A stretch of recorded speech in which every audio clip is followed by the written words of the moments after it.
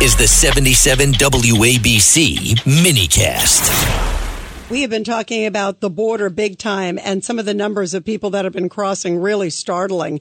26,000 Chinese. In fact, there were some well-dressed Chinese crossing the border recently. And to talk about all of this is the great Asia expert, Gordon Chang. His Twitter is Gordon G. Chang.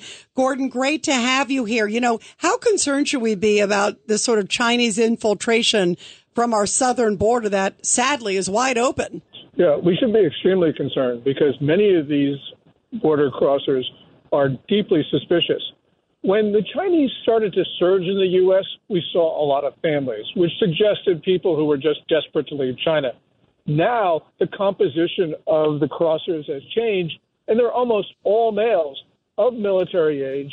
A lot of them pretend not to speak English, and they're not traveling with family members. So that's the issue. Who are these individuals? And we also got to remember that lab in Reedley, California, the secret Chinese biological weapons facility?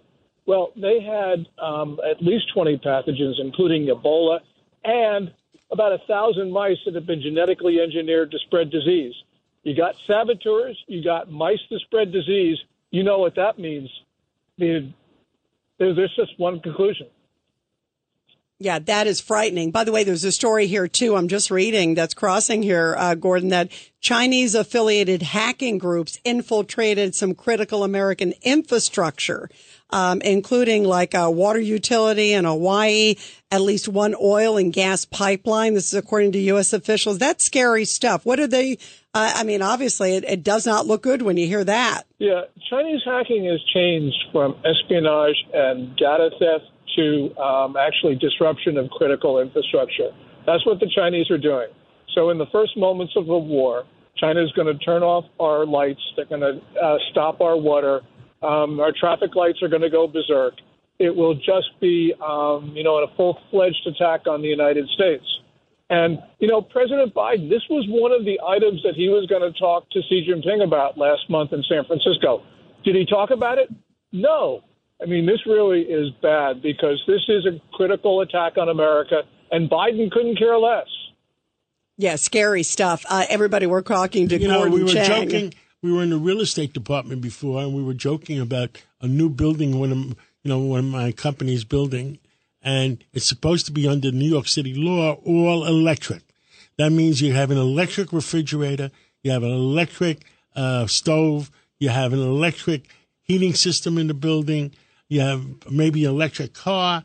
That means if something happens, if the Chinese hit the wrong button or somebody hits the wrong button, everything stops. You live in the jungle again. You have no heat.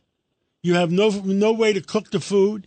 You have no refrigeration, and you have no transportation. And you're not supposed to eat meat during it either, John. You're not allowed to do that either now these days. This is crazy what's going on in our world.